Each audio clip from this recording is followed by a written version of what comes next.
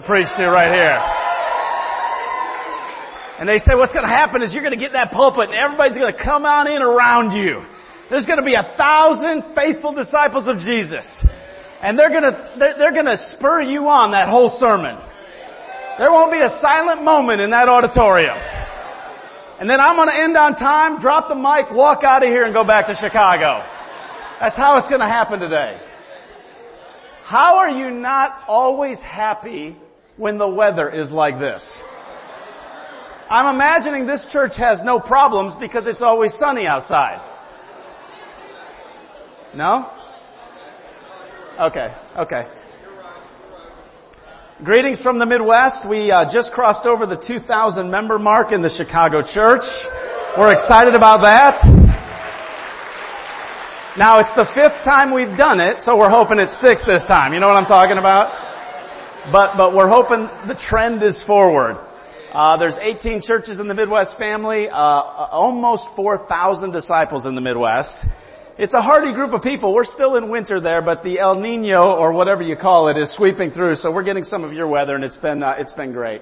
I do want to thank Raphael for inviting me in to speak to you guys today. It's just so good. This reminds me of when I first walked into the church in Milwaukee, Wisconsin. 22 years old, newly married, had a baby, and I walked in and I saw a group fired up like this. The diversity, and I thought, this might be the answer to what ails the world.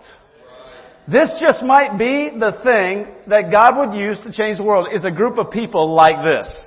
The diversity, the age ranges here, the men, the women, the fired up zeal for Jesus. Because I don't think politics is the answer, and we're not going to even go there today. You guys, let's talk politics I'm just kidding. We're not going to do that. I think it's got to be something else. But I want to say thank you to Raphael for inviting Marcy and I to come on in to speak to you today. I love Raphael because we see eye to eye, literally and figuratively, on a lot of things. Reese, I more look up to. Marty, I look up to a little more, but you know what I'm talking about. You know, we're going to talk today about perseverance and endurance. And we're going to talk today about hanging in there and fighting the good fight of the faith.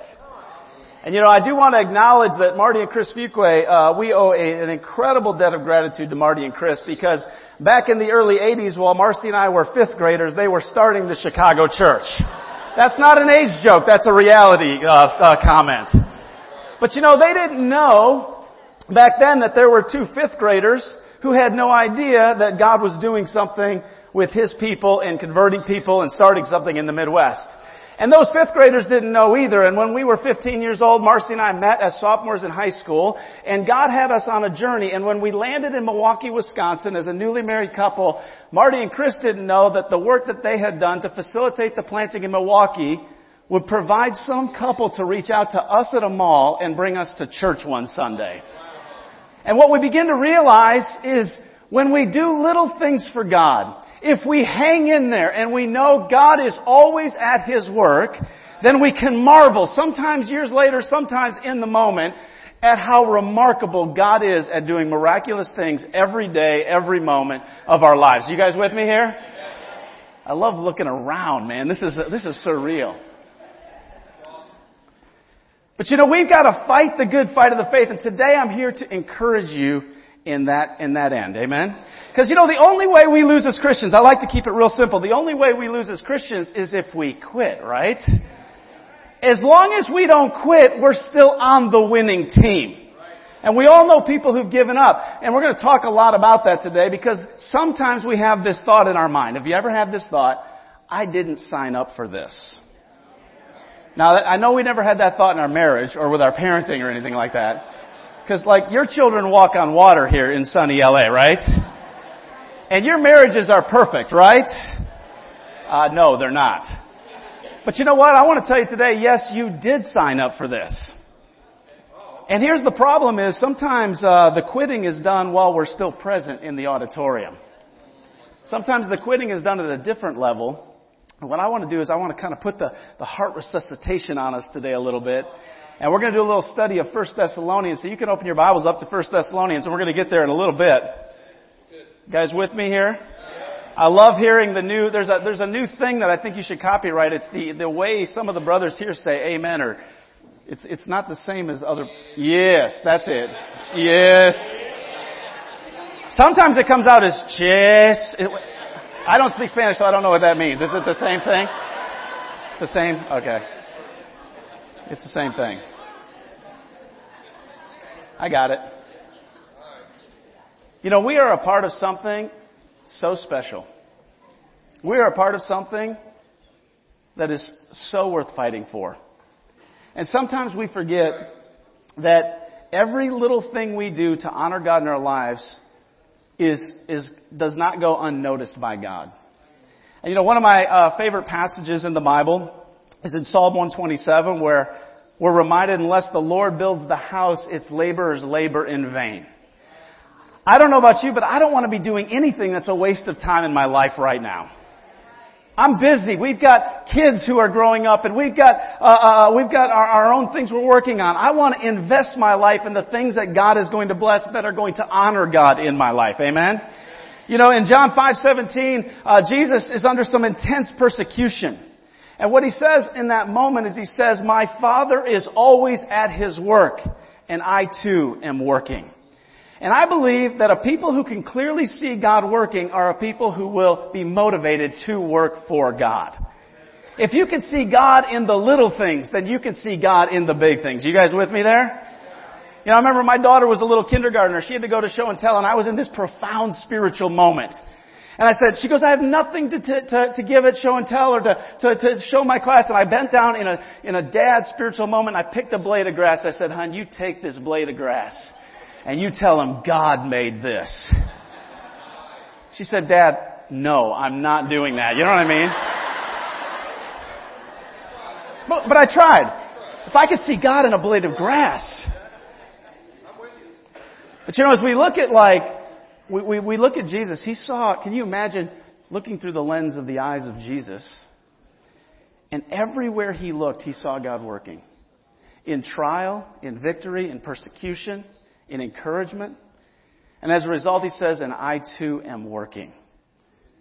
You know, I think Paul lived with this same conviction. In Philippians chapter 3, he says, "I want to know Christ and the power of His resurrection. Not that I've attained all this, but I press on, straining toward what is ahead." You know, Paul increasingly grew zealous for the mission as he aged. You know, the most fired up people shouldn't be the teens sitting right here or the campus sitting right back there. The most fired up people in the room should be the gray-haired people sitting in here today, man. Because you've been down that road. You've seen it. You know, Paul at the end of his life is like, I'm not messing around anymore. I'm going to the most powerful person on the planet. I'm going to Rome. And I'm going to reach out to the guy who leads the world that we know in this day. Paul continued to get more and more fired up. Guys, sometimes some of us, we lose our zeal as we go on in years because we stop marveling at the blade of grass God has put before our eyes. You guys with me there? Right. You know, I became interested in looking at 1 Thessalonians because I see in Paul this incredible, kind of almost naive appreciation of the disciples as he writes the letter 1 Thessalonians and 2 Thessalonians. And I was like, what is Paul so fired up about? Why is he so grateful? You know, listen to some of the words he says in 1 Thessalonians, and then we're going to get there, but he says, "We always thank God for you." He says, "You became a model to all the believers." He says, "We loved you so much that we were delighted to share with you not only the gospel, but our lives as well." You know, I've never been in this region, but walking in here today, I just thought to myself, I love being around the church. I love being with disciples. Reese introduces me and I'm just like, who am I to even stand here? This is so good. You know what I mean? Now, I'm kind of an optimist, but some of you may have the get off my yard syndrome going on in your life. You know what I mean? Or do you guys not have yards here because the water's low, right? Okay, so get off my sand or whatever you guys have out here. Get off my rocks, my beach. Don't walk your dog on my pebbles. Okay, got it. You know, he says in 2:13, "We thank God continually for you, 3:12, may the Lord make your love increase and overflow for each other and for everyone else, just as ours does for you. Paul, as he writes 1 Thessalonians, and I was doing this study, I thought, why is he so appreciative? Why is he so grateful? What has happened in Paul's life that he would pen this letter? And do I feel the same way about the church that I see Paul feeling about the Thessalonians? And it led me to this incredible study of the context in which Paul wrote this. Now, this part I need you to hang in there with me, okay? This is where I need you to say, whoa, great point, and fake it if you have to, amen? Because here's what happened. Here's a little bit of the context before we dive in. 1 Thessalonians was written in a moment in Paul's life where he thought he had failed. Where he had invested himself, where he had poured himself out, and he thought, you know what? This has all been in vain. But he got a report back that said, no, God has worked. You didn't see it. You didn't comprehend it. But in fact, God had worked in a powerful way. See, coming out of Acts 15 in the Jerusalem Council, Paul had a huge fight with his best friend Barnabas. You guys know that passage? They had a sharp dispute. And the two that had started the missionary journeys together, they went their separate ways. So Paul grabs another buddy, Silas. And they begin in Acts 16 to head up into Asia. And so they've got this plan for God. And they grab a young man named Timothy and they circumcise him. I call that the cutting edge ministry. Yeah. And the brothers wince and the sisters laugh. It's awesome. By the way, when I get done with this sermon, by the time we get ramped up, you guys are going to go, what just happened? And then I'm going to walk off the stage. I'm going to throw some stuff at you guys, okay? And I'm going to end right on time. No matter where I'm at, mid-sentence, I'm walking off. Reese, good.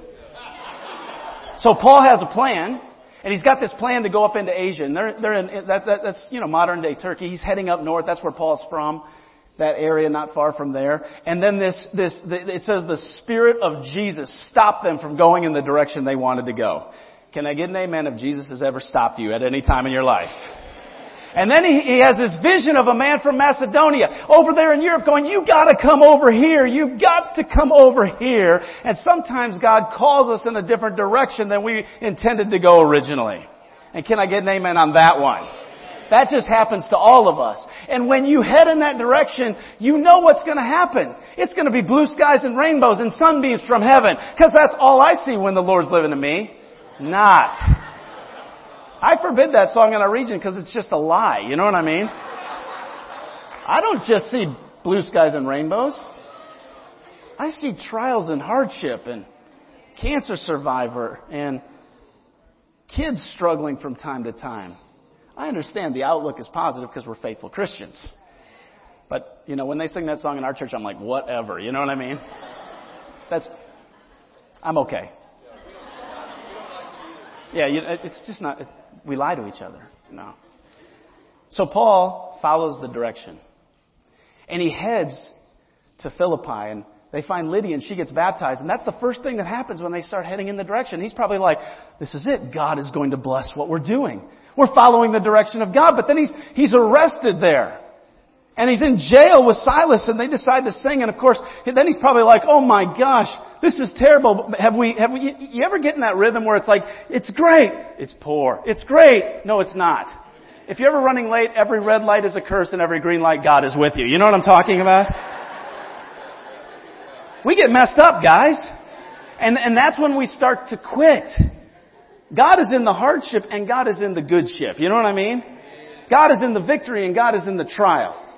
And so Paul ends up heading out as you progress through this whole thing in Acts chapter 16 and 17. So they come into Philippi, and then they form a mob. In chapter 5, they have a little house church. They go to the house of Jason. They throw Jason out. Paul and Silas and Timothy have to head out of Thessalonica in that place. They go to Thessalonica. They have to get out of Thessalonica because a mob has formed. And this is Paul's experience at Thessalonica. There's great persecution, and they flee for their lives, and they end up in Berea. And what does Luke write? The Bereans are a more noble character than the who? Thessalonians. How do you think the Thessalonians felt about that? Well, a bunch of Thessalonians followed them from Thessalonica into Berea, and then another mob riot breaks out. There's so much persecution going on, they're like, Paul, you got to get out of here. And so Timothy and Silas stay in Berea. Paul heads to Athens by himself. He walks into Athens and there are idols everywhere.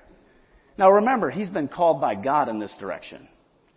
And there are idols everywhere, and it says he was so distressed to see all the idols that he quit. No, he began to preach the word. He leaves Athens, he didn't have a lot of victories, and he heads to Corinth where he finds Priscilla and Aquila, and he settles down there, and he's waiting for Timothy and Silas to tell him what has happened. Now, you guys with me in 1 Thessalonians chapter 3? That's a little bit of the context. A little bit of the journey. I find that to be fascinating because we know from what he writes in chapter 3, Paul is sitting in Corinth waiting for word from Timothy and Silas going, have we failed? And so what happens in verse 5 of chapter 3, it says, for this reason, when I could stand it no longer, I sent to find out about your faith. I was afraid that in some way the tempter may have tempted you and our efforts might have been useless. Has anybody ever felt that way? And Paul says, but Timothy has just now come to us from you. And you can find this over in 1 Corinthians.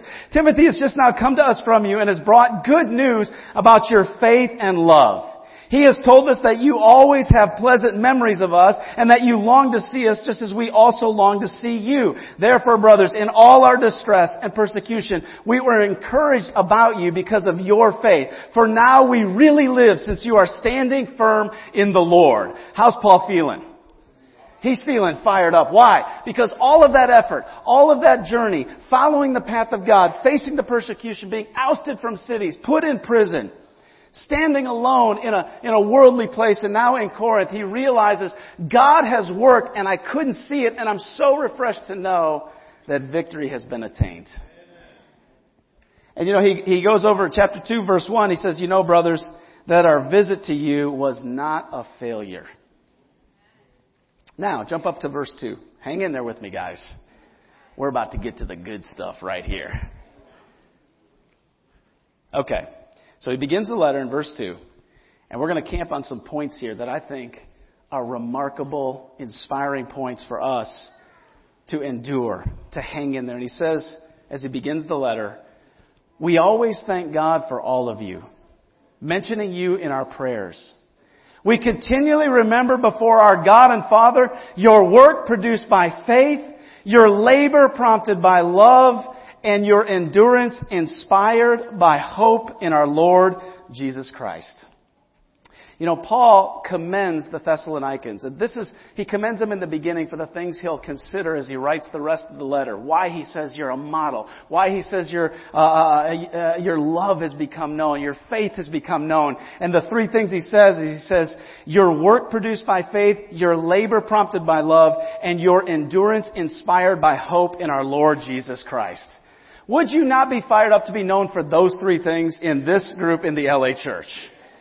Your work produced by faith, your labor prompted by love, your endurance inspired by hope in the Lord Jesus Christ. Let's talk about work produced by faith. Easily motivated by the unseen. Guys, if we do anything for the Lord, it has to come from a depth of faith in Jesus. You know what I'm saying? It has to be prompted by our faith in Jesus. I want to show you something here. This is a picture that I want to pop up if we can get the right screen up there. This is one of the bucket list moments in my life. Whoop. Let me back it up. Hang in there. Boom. There it is. That's me walking my daughter down the aisle right there. That was a bucket list moment for me. She was barefoot. She's a hippie. She's a throwback 60s girl. You know what I mean? We were outside. There were bunnies. There were bluebirds. It was awesome. The day was sunny. It was great. And people are like, what an incredible moment. How did you feel about that moment? I said, it's not that moment that I'm reveling in. It's every moment that led to that moment. It's the work for 22 years that brought me to that moment that as a dad, I'm proudly walking that faithful sister in Christ, my daughter, down the aisle to her faithful husband. You know what I'm saying? Because this moment wasn't brought to us just in that day. That moment was brought to us by a work of faith. Are you with me there? And I'm sitting there thinking to myself as I'm in this moment, as I'm having my first dad and daughter dance, I'm thinking, I cannot believe we got to this part of the finish line. Can I get an amen from the parents on that one? I mean, because I remember the little 2-year-old who's like, ugh! And I'm like, we're going to happy church. Happy church. If you're happy and you know it, your face will surely show it. Clap your hands now. You know what I mean? Like, you guys know, some of the teens are so good. Yeah, I've clapped my hands. It's good parenting going on around here. You know, that moment was brought to me by like, change your heart or we're going to change it through some physical repercussions. You know what I don't know if you can. There's one zealous sister like, yeah, bring spanking back, man. That's what we're doing around here. It's your work produced by faith. You know, I remember the 7th graders telling me, she's sitting on her bed, I could picture the moment right now, but I love him, Dad, and I promise I won't even hold his hand. But all my friends have boyfriends. Hon, it's not going to happen. And I'm like, my heart's breaking for this little 7th grader that wants to have a boyfriend. And we're hanging in there and we're teaching her. To those teen years where we caught my daughter in a whole web of lies. Signing our name on dental release forms at high school. Oh, you went to the dentist today. No. And then she had a panic attack and she's writhing like a demon-possessed child on the floor. I'm standing there like, and she's like, I can't breathe. I'm like, yeah, that's what sin does to you. I remember that moment. It's a work produced by faith. And when you can breathe, we're going to talk about why you lied on the dental signing thing. You know what I'm saying?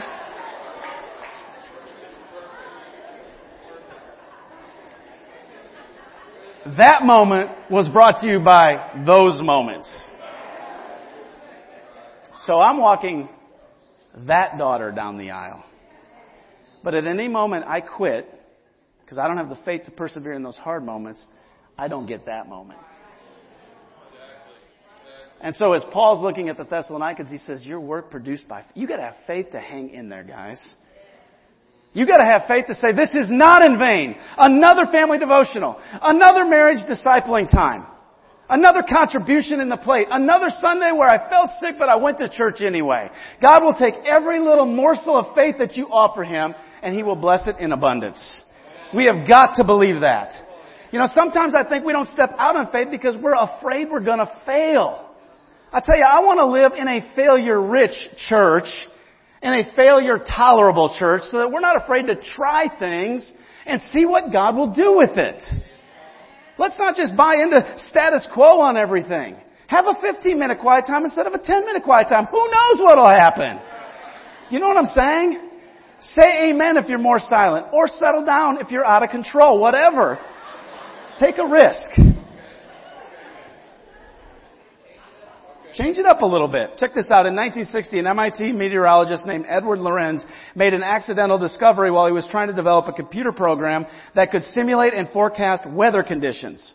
One day, while entering the correct metrics into his weather predicting equation, instead of plugging in the number to the smallest millionth decimal point, which he would normally do, he plugged in a rounded number to the nearest 1,000th, believing the rounded difference would be inconsequential. When he left the lab and came back to evaluate the software's calculations, he found a radical difference between the predicted weather patterns from one calculation to the now rounded calculation. Lorenz estimated that the difference between the weather force of the two calculations was the equivalent of the puff of air produced by one flutter of a butterfly's wings. He concluded that a minor event like the flapping of a butterfly's wing could conceivably alter wind currents sufficiently to eventually change weather conditions thousands of miles away. This discovery became known as the butterfly effect. That a tiny little action here can manifest itself in multiplying ways way over here. And so the person you reach out to over there may years from now be impacted by that moment. And a generation change. Are you guys with me here? But we've got to have the faith to step out and work in this way. You guys know parkour? Anybody ever heard of parkour? Three years ago I did parkour. I was like, it's my parkour summer. And Marcy was like, you're 44 years old, you've lost your mind. I'm like, no, parkour, hardcore parkour. You know what I mean? I mean, I was jumping off trees, I was getting in shape, I was lifting weights, I was doing all this stuff. I'm like, hon, man, I'm 44, I'm redefining middle age in America. You know what I mean? This is what's happening. And we're out on a walk in a park one day, and there's a little retaining wall of bricks and a tree with a beautiful branch 8 feet up. I go, hon, watch this. Which Jeff Foxworthy says, you know, if you've ever had a relative die after saying, watch what I can do, you might be a redneck, you know, that whole thing. I run. In this public park, I plant my foot on the thing, grab the branch, and don't realize the physics of what's happening because my feet kept going because of my incredible speed. And I could not hold on to the branch once I was parallel to the ground. And so I fell 8 feet straight onto the ground. And Marcy said it sounded like a car accident. I laid there and I did like some immediate calculations as I was laying there, feet, yeah, all the way up. Okay, yeah, I'm still intact. You know what I mean? And I got up and I was like, take me home, take me home, take me home. And I started coughing blood on the way home. And I went to the hospital. Didn't want to go. The doctor's like, what happened? I said, I fell out of a tree. He's like, how old are you?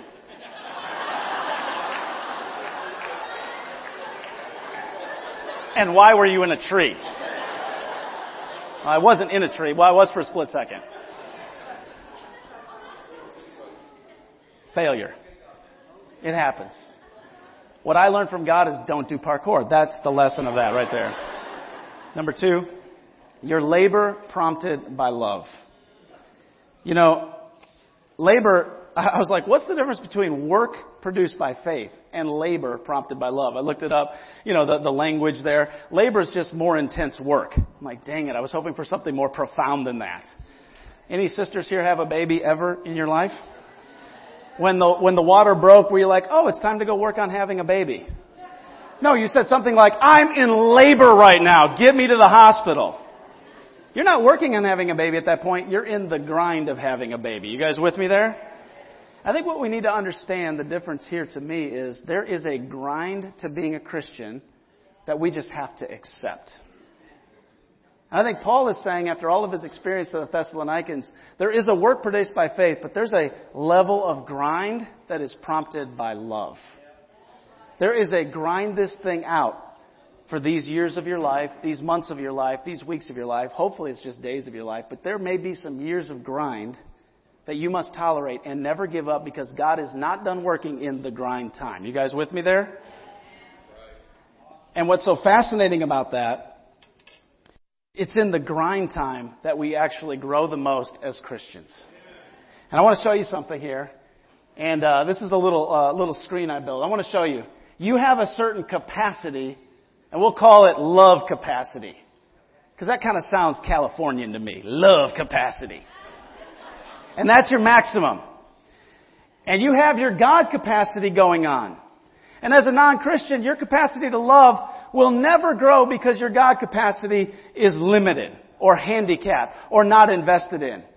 And that's the maximum ability for a human to love when their God capacity is lower than their love capacity. But when we become disciples, our love capacity or our God capacity increases. And we're filled with that Holy Spirit. So guess what happens? Now your love capacity increases. Guys, I think this is awesome. You guys are stunned and silent right now. I'm like, look at this. This is incredible. God is expanding you through the grind. But guess what can happen next? You keep raising your God capacity, and what does it lead to? I mean, pure awesomeness. And that's why the older Christians are the most fired up people in the room. Because their God capacity, that grind, it refines you, it teaches you, it gets you on your knees, it gets you doing the little things over and over and over again. And God will bless it. You know, I'm a cancer survivor. At 34 years old, I was an evangelist, fired up, let's change the world, and then you're diagnosed with cancer. You're like, hold on a second. That's not what I had planned out. I had thyroid cancer. They had to remove my thyroid. When they remove your thyroid, you're messed up. Your thyroid controls everything. It controls your emotions. And I'm a pretty stable emotional guy. When they took out my thyroid, and I sat there with no thyroid influence in my life, I lost my mind. I was sitting there watching Oprah and weeping as she gave things away to people. My endocrinologist called me one day while I'm watching Oprah and I'm weeping. I'm literally blanket around my shoulders, a cat. No, it wasn't a cat, but you know what I'm talking about. And I'm crying and she's like, what's going on? I'm like, I'm losing my mind. This has got to be fixed. But they were in treatment. I was in radiation. They couldn't fix that part of it yet. One day I was doing some work and I was laughing with Marcy talking. The next day I was crying, or the next moment I was crying as something didn't go the. And she's like, well, at least now you know what it's like to PMS.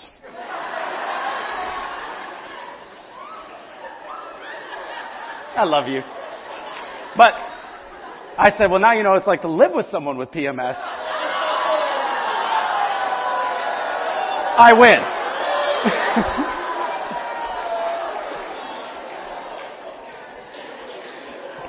The grind. The grind. It's the grind. I praise God I was a cancer survivor.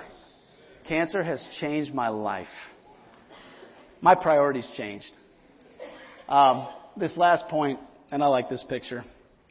I'm kind of a hope junkie. I don't know if this will pop up. I hope it does. There it is. You know, I'm a hope person, guys. And what Paul says here, your work produced by faith, your labor prompted by love, the grind that love sustains in your life, and your endurance inspired by hope in our Lord Jesus Christ. You know, disciples need to be the most hopeful people on the planet. When you walk into a room of people who are filled with hope, it changes your life. When you walk into a room with people who are not cynical about what's going on in the world, but have the solution for what's going on in the world, it changes your life. When you guys sing your songs and people come in for the first time, they are blown away. They weep when they come in amongst true disciples of Jesus. Now, sometimes we think, well, we sing this song every Sunday. Or why do we sing so many in Spanish? Or why do we sing so many in English? I don't know how you guys do it. But we can get critical and lose this sense of hopefulness that God will do it. You know what I'm saying? That God will provide. God will lead the way. I mean, I love that Paul says, man, your endurance, you're hanging in there. Your perseverance is inspired by your hope in Jesus Christ.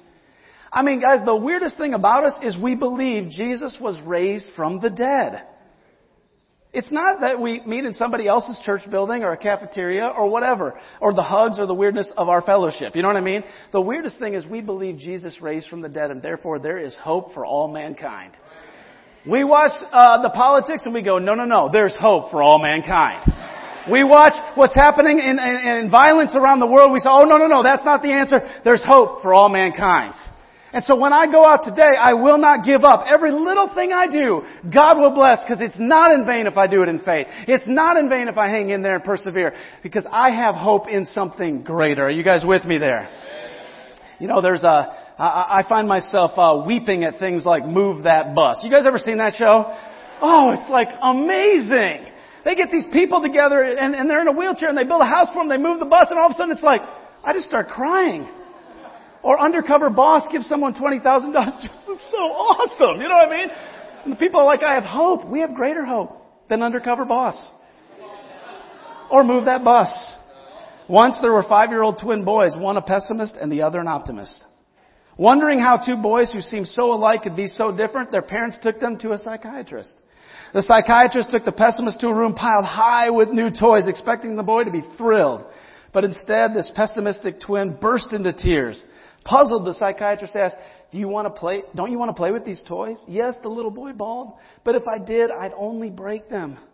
Next, the psychiatrist took the optimistic twin to a room piled high with horse manure. The boy yelped with delight, clambered to the top of the pile of manure, and joyfully dug in scoop after scoop, tossing the manure into the air with glee. What on earth are you doing? The psychiatrist asked. Well, said the boy, beaming, there's got to be a pony in here somewhere.